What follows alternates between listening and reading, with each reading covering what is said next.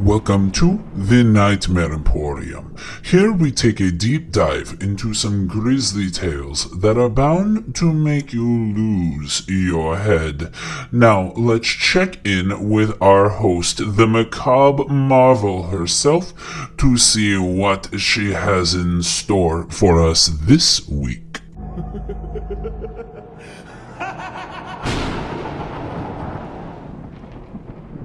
They say it's a legend, just a story we tell to scare children, but I'm here to tell you not to believe a word of that. You would do well to beware the Yule Cat, no matter what they say. My cousins and I grew up in the Icelandic countryside and spent most of our lives within a stone's throw of our birthplace. For 2 weeks in December, my saintly grandmother would welcome us into her home so my parents could go Christmas shopping or just have some time to themselves. She always invited all of my cousins as well, a brood of 8 when we were all assembled, and many nights after Granddad had made excuses for going off to the pub, Grandma would gather us around the fire and tell us stories. Stories about fairies, Queen Mab and her ilk, and of the elves and darker things that had once been a part of the landscape. She told us stories of Icelandic heroes and filled our dreams with monsters that begged to be slain as we took on our favorite champions' roles. But especially around the Christmas season, her favorite story was the Yule Cat. He's a giant creature, capable of stepping over palaces and creeping into tall buildings. He punishes the lazy and rewards those who work hard and do their work year-round. If you neglect your duties, the Yule Cat will find your children, never doubt. His favorite meal is children without new clothes in winter, their parents having spent their summers at leisure. Thankless children he hates as well, and those who scorn their parents' work in favor of frivolous things. So be thankful, my children, that your parents work hard to keep such dark things away. Most of her stories about the Yule Cat involve naughty children who went to the woods at night, spoiled children whose parents found that the Yule Cat had dragged them out of their window and gobbled them up, and good children who went rushing home on Christmas Eve to get their clothing gifts before the Yule Cat could get them. My little brother Sven always held a deep fear of the Yule Cat, but I honestly never remember a time when I was afraid of it. It always seemed goofy to me, and in my head, I just imagined a cat with giant legs that looked like big noodles, its body way high in the air, and the legs just wiggling around beneath it. I had drawn a picture of it for my grandmother once, and she only smiled and ruffled my hair. Let us hope that if the Yule Cat finds you, he is as silly as you think he is. I had smiled about the idea of meeting the Yule Cat then, thinking of all the monsters and beasts my cousins and I had slain in our dreams. I'm not smiling as I write this to you. I came to live with my grandparents when I was 15. My mother and father were killed in a car accident when a semi-truck slid on the ice and hit them head-on. They say they died instantly, but all I knew was that Sven and I were suddenly without parents. There was never any question where we would go, of course. My grandmother opened her home to us without a second thought. And, with my grandpa already 3 years in his grave, she said it would be nice to have some company. I lived with her until I was 23, attending university and getting my degree so I could begin a career in architecture, and then taking up residence in my parents' old house so I could maintain the family homestead. The house was on my grandparents' land, so it wasn't as though we had never been back. Sven didn't like to go back to our old home, claiming there were too many memories there, and that my grandmother sheltered him quite a bit. When I moved back, I invited him to come live with me, but he declined. He was 17 and showed none of my drive. I was worried that if he stayed, my grandmother would coddle him forever, but that was his decision to make. I decorated my old home like it was my first Christmas, the lights and decorations still in the crawl space as they had always been, and my house had shone out against the darkness like a beacon. My tree stood in full view in the window, and I had brought presents for everyone. I'd spent much of my life without money, and now that I had a lucrative job, I decided to take advantage of the holiday season and spoil my relatives a bit. I was sitting snug by the fire, a cup of spiced hot chocolate in my hand, and a slight buzz when my phone rang. My grandma's smiling face showed from my home screen, and I picked it up as I tried to compose my voice. Grandma was used to people being a little drunk. My granddad had been pickled more than sober in his life, but I was still at that age where I was self-conscious about her seeing me like that. I answered the phone, and she immediately started in without greeting. Karen, you've not been by to pick up your Yule clothes. You need to come back now. I wasn't used to my grandmother being so forceful. She was usually very mild, but she seemed upset about this to an irrational level. Tomorrow was Christmas Day, when all my cousins and their families gathered for presents at my grandmother's traditional Christmas feast. What Grandma was referring to was her tradition of giving us clothes to keep the Yule Cat away. This was my first Christmas away from home. I usually got them from Grandma when I woke up on the 23rd, but I guess since I missed it when I moved out. Oh, it's okay, Gram. I'll just get them tomorrow. I'll be there with the others and you can give them to me then. No, you must come and get them now, and hurry. I need you here before the sun goes down, or the Yule Cat will get you. I rolled my eyes. Gran, I think the Yule Cat will understand if I don't want to go out in the snow to get clothes. Can't I just come by tomorrow? Her voice went from severe matriarch to a pleading older woman in the blink of an eye. Please, it's your first time away from home, and I want you to be safe. I can leave them on the porch if you don't have time to come in, but please come and get them, please. She sounded so scared that I couldn't help but agree. I told her I would get dressed and drive over before sunset, and she sighed in relief and thanked me. I dressed warmly in my snow pants and heavy coat. My muffler and gloves came on next, along with a pair of snow boots and a flashlight just in case. All of this went on over whatever I was already wearing, jeans and a t-shirt and thick socks, and I stepped out into the ankle-deep snow. I put a hand on my old Jeep, but then decided against it. My head was still a little sloshy, and I knew it would only take a few minutes with the heat blasting before I'd be asleep and sliding on the icy road. Instead, I decided to walk.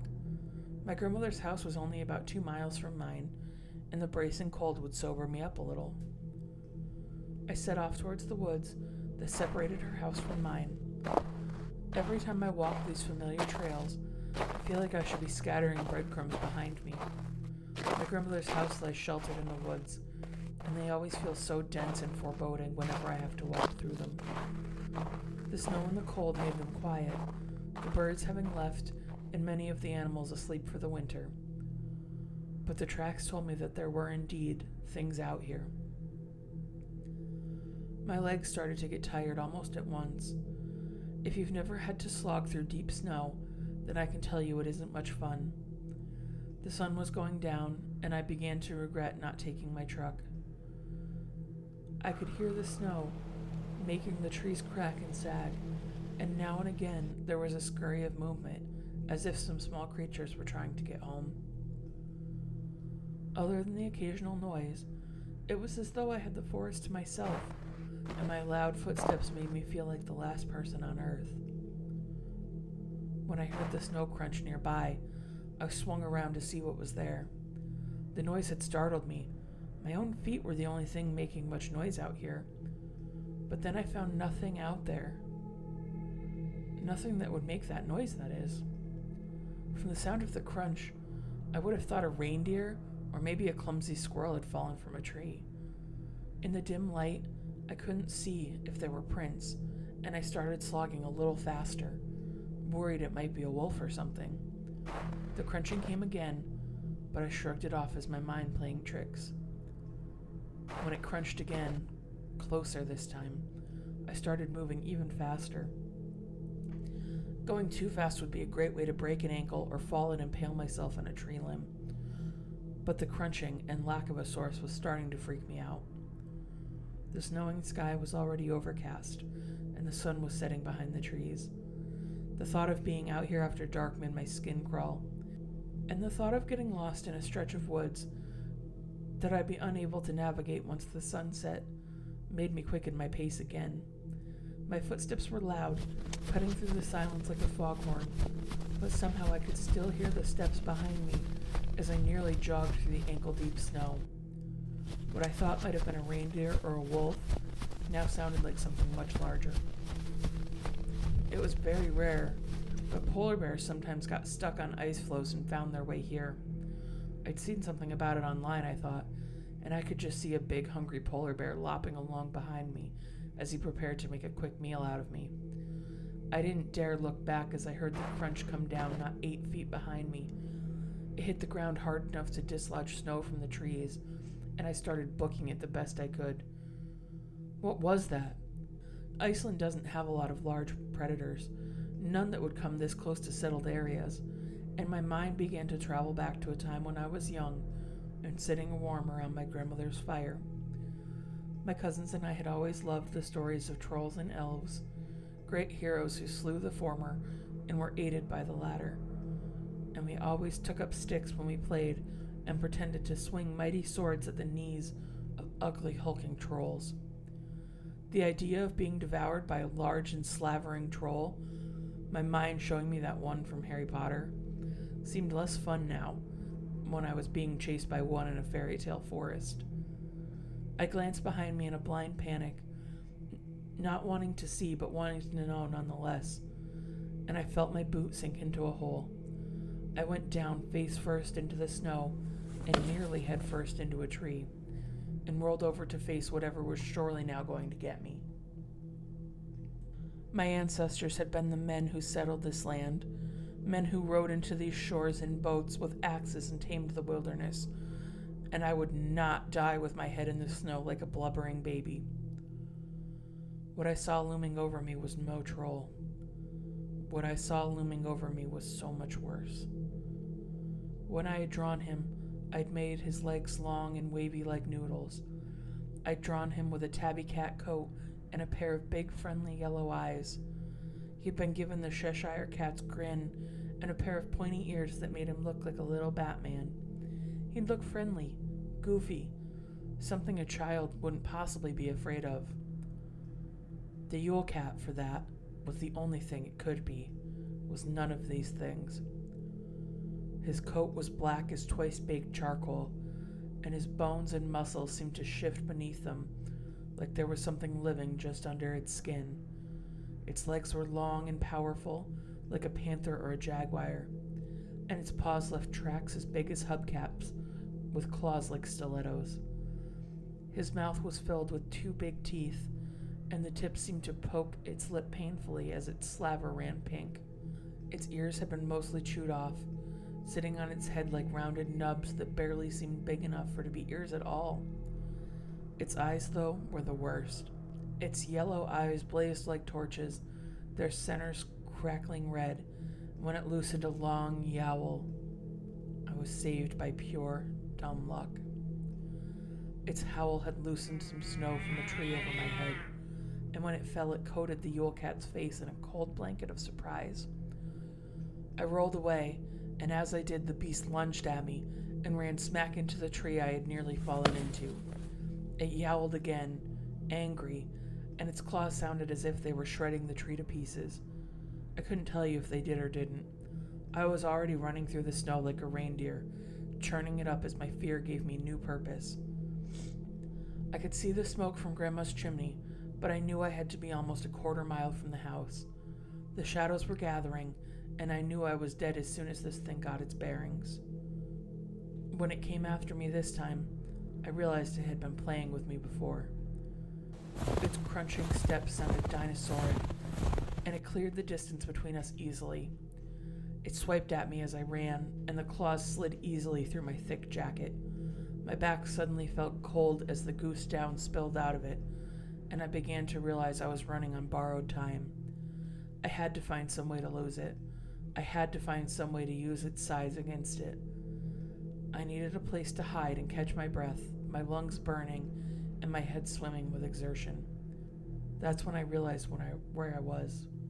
When we were children, there was a tall tree that we used as a landmark. We called it the Sky Tree because it always seemed like it was soaring up into the clouds. My older cousins and I had hiked to the tree once, nearly a quarter mile into the woods, and found that the roots lived up to its name. It was massive, 60 feet of wood-like iron, and beneath it was a series of roots that looked like a cage. The soil had pulled away from them, and as kids we would crawl underneath the tree and camp in relative comfort. The spot was large for children, but would be snug for me. I was hoping it would be too snug for the Hellcat as well. I booked it, running flat out, and the tree soared up to greet me.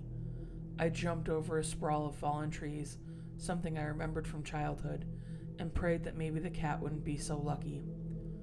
When I heard him hiss and stumble a moment later, I knew that luck was with me. I didn't look to see how badly he had spilled. I fell on my belly and prayed I had the angle right as I slid between the roots of the large tree. I thumped my shoulder, the rough roots hurting as I hit them, but I made it mostly under as the cat scrambled after me. I winced as his claws caught my leg, ripping through the snow pants and jeans to sink it into the meat, but I shook him off before he could pull me out and was soon snug beneath the wooden canopy of the large old tree. The underside was just as I remembered it. It was damp from snow runoff, but the frozen snow had mostly covered it, so I was left in a crystal world domed by white. The cat screamed in agony, shooting a paw from between the roots and searching for me in frustration. I huddled against the side of the tree, not wanting to be found by those huge claws, and stayed as still and quiet as I could. The scrambling went on for what seemed like hours, until finally the cat removed his paw, and I heard it crunching off into the forest. I stayed still, fearing some trick, but it went right on moving until I heard its heavy footsteps as only slight crunches in the distance. I stayed put, though, blowing on my hands until my bleeding leg made me begin to shiver. I would freeze to death out here if I stayed too long, but I was afraid that the Yule Cat might double back and wait for me to leave. I stayed shivering as long as I could, feeling the temperature drop as the sun crept slower to down, and finally, I decided I'd rather be eaten than freeze to death. I crawled out, and when I wasn't immediately set upon, I started stumbling towards my grandmother's house. She was waiting in the doorway for me, a mug of spiced cider in her hand and a concerned grimace for my many injuries. "He found you out there, didn't he?" It wasn't a question, but I nodded anyway. I'd been sitting by the fire, letting her feed and nurse me for the past few hours. She bandaged my leg and took my shredded clothes away. She set a plate of food in front of me, and when I finished the spiced cider, she brought me tea and told me to rest. Before she went back to her room to sleep, she dropped a package in my lap. It was a new sheepskin coat, lovely to see and soft to touch. I couldn't imagine what it had cost her, though I knew what it had almost cost me. "He won't bother you now," she said, and made her way to bed as I sat convulsing by the fire. So heed your elders when they tell you the old stories. I was lucky, but you can't always count on luck. The Yule Cat still lurks in the hills and woods, searching for those he deems ungrateful and underdressed.